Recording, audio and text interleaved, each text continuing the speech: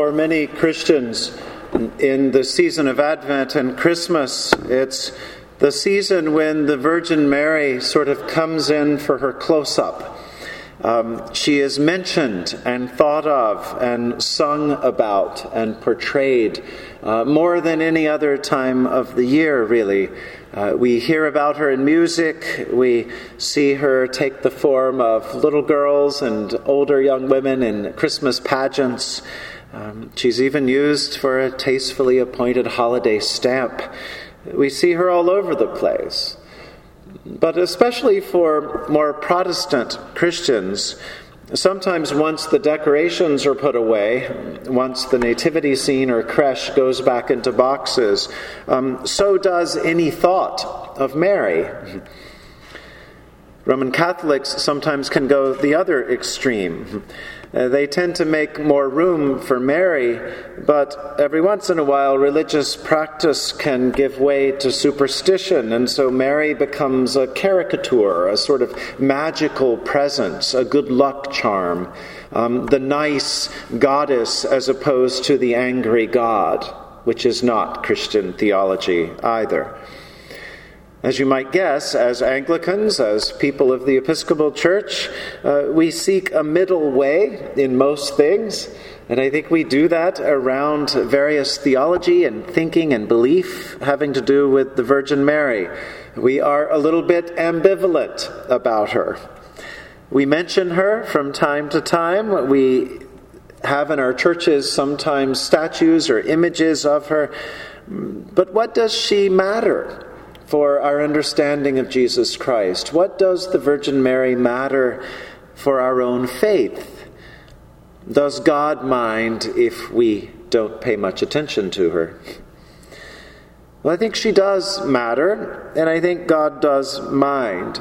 She matters a lot for our relationship with Jesus Christ, and I think God minds Mary literally, in that Mary has come from the mind of God and continues in the mind of God from the very beginning until the very end. And today's scriptures provide a few pointers as to how all of this unfolds. In our first lesson from 2 Samuel, there's a lot of restlessness. King David is in his new house, and so he thinks it's proper, or maybe it'll help his conscience, to have a new house for God as well. David wants to build a proper temple for God. He says, "Here I am living in a great house of cedar, but the Lord God, creator of the universe, ruler of heaven and earth, has to camp out in a tent." And indeed, this is the way God has chosen to be, to move among God's people since the very beginning, symbolized by the Ark of the Covenant, that chest containing the stone tablets of the Ten Commandments and some other sacred objects. That chest, that wooden thing, the Ark of the Covenant, would be taken around with God's people wherever they went. But God doesn't want a house, as we hear from God in today's scripture. Not yet, anyway. God isn't ready. God says, "No, David, I've got something else in mind. I've not lived in a house since the day I brought up the people of Israel from Egypt to this very day. Instead, I've been moving around in a tent and a tabernacle. Instead," God says, "I will make you a house. I'll make you into being a dwelling that will last forever." The word that comes out of Scripture and is translated so often as tabernacle can mean a couple of different things. It can mean dwelling, like the place where God dwells. It can mean residence, like where God resides or where we might reside. Later on, when King Solomon does build a house for God, a temple, the tabernacle is a special part of the temple, that holiest of holy places where God is thought to abide in a special way.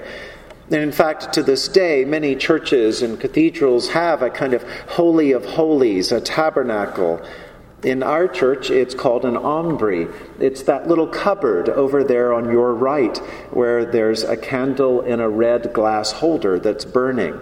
The aumbrey, or the little cupboard, is where we reserve the Blessed Sacrament. And so basically we make extra.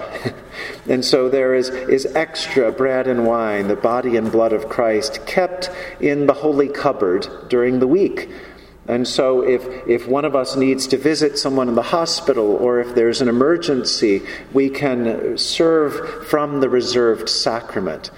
But since the Middle Ages, it's also a place of special significance for many, and that's why the tabernacle candle burns there, the sanctuary candle. It reminds us that Christ is present in a real way in the holy sacrament of his body and blood. But that's not the only place where Christ pitches a tent. It's a dwelling place for God, but it's not the only one, because God has made God's promise true that God will create a dwelling place that lasts forever. We can see from God's conversation with King David that God has a special place in mind. From the very beginning, people thought then and sometimes now that God means a physical place, a building or a city, or some politicians think a country should be a special place where God resides. But God doesn't want or need any of that. God means a person. God has Mary in mind as a tabernacle, as an ark, as a dwelling place, as a home from which other homes will also be born. It was especially patristic scholars and theologians who pointed out that the Virgin Mary suggests that God had Mary in mind since even the Garden of Eden. If you've been coming to our Advent Bible studies, then you're ahead of the game on this, because we looked at some of these scriptures and talked about typology with Old and New Testament. Just as Adam and Eve represent all of us at our very best and at our most pure, they also represent us at our very worst, when we're tricked and when we stumble and fall. Whether it's by pride or lust or greed or anything else, we have that same tendency to stumble and to fall. And so we fall with Adam and Eve right out of the garden. But Jesus, especially in the scripture and theology of Paul, is a new Adam, a kind of redo and remade for Adam and all humanity, a chance to get things right this time. Jesus is the new Adam, and Mary is the new Eve. As the old Eve says no to God, I'll go my own way, thank you very much, the new Eve, Mary, says yes. Here I am. Let it be according to your word. That fruit of the garden becomes known as an apple, and we'll hear a carol or an anthem later that talks about Jesus Christ as the apple tree, because he comes from the fruit of the womb of the Virgin Mary. It's the fruit that gets right what was gone wrong with that earlier fruit in the Garden of Eden. Karl Barth was perhaps the greatest Reformed theologian of the 20th century, and he was certainly not Roman Catholic in his piety or in his practice, and yet he had a very high regard for the Virgin Mary. He wrote about Mary as a moment in time, a moment in history, when the slate is cleared, when sin is cast aside, when she and we are made holy by grace and ready to receive God's presence, God's incarnation. Barth wrote of Mary as that moment when God brings all these things together for us. And that moment is then extended and reflected upon in today's gospel and even into our own lives. God chooses Mary as the new temple, the new place to be born, to live and to grow. This happens not so that Jesus can simply be a good guy, teach and preach for a few years, heal a few, and then die a criminal's death on the cross. Instead, God moves through that cross and brings Jesus to new life. He continues the story of salvation through the power of the cross. And so the cross redeems even Adam and Eve. The cross raises Jesus and redeems Mary, the new Eve. And in so doing, the cross creates a new way of life for us. Some of you may be a little like me and cringe at that old phrase of accepting Jesus in your heart. I hear Southern evangelicals with judgment and hellfire damnation in my mind. But really our faith comes down to that, doesn't it? Accepting Jesus in our hearts is what it's all about. That's what Christmas is all about. It's about allowing God to be born in each one of us. Becoming a Christian involves allowing God to make a home in our heart, a dwelling place, to camp with us and be with us wherever we go. Not only is there a way made for us to live eternally, but also here in this life we're made more than we would be otherwise. By allowing God to live in us, our hearts grow larger and more generous. Fear falls away and we grow in faith. We grow in forgiveness. We grow in acceptance. We grow in mercy. We grow in God. The good news of this day and this season is that God had Mary in mind from the very beginning. From the beginning, through the wisdom literature, with the prophets, in exile and deliverance through the gospel, even on Calvary and into Easter Day. But the even better good news is that God had and has us in mind as well. We're not accidents. We did not just happen.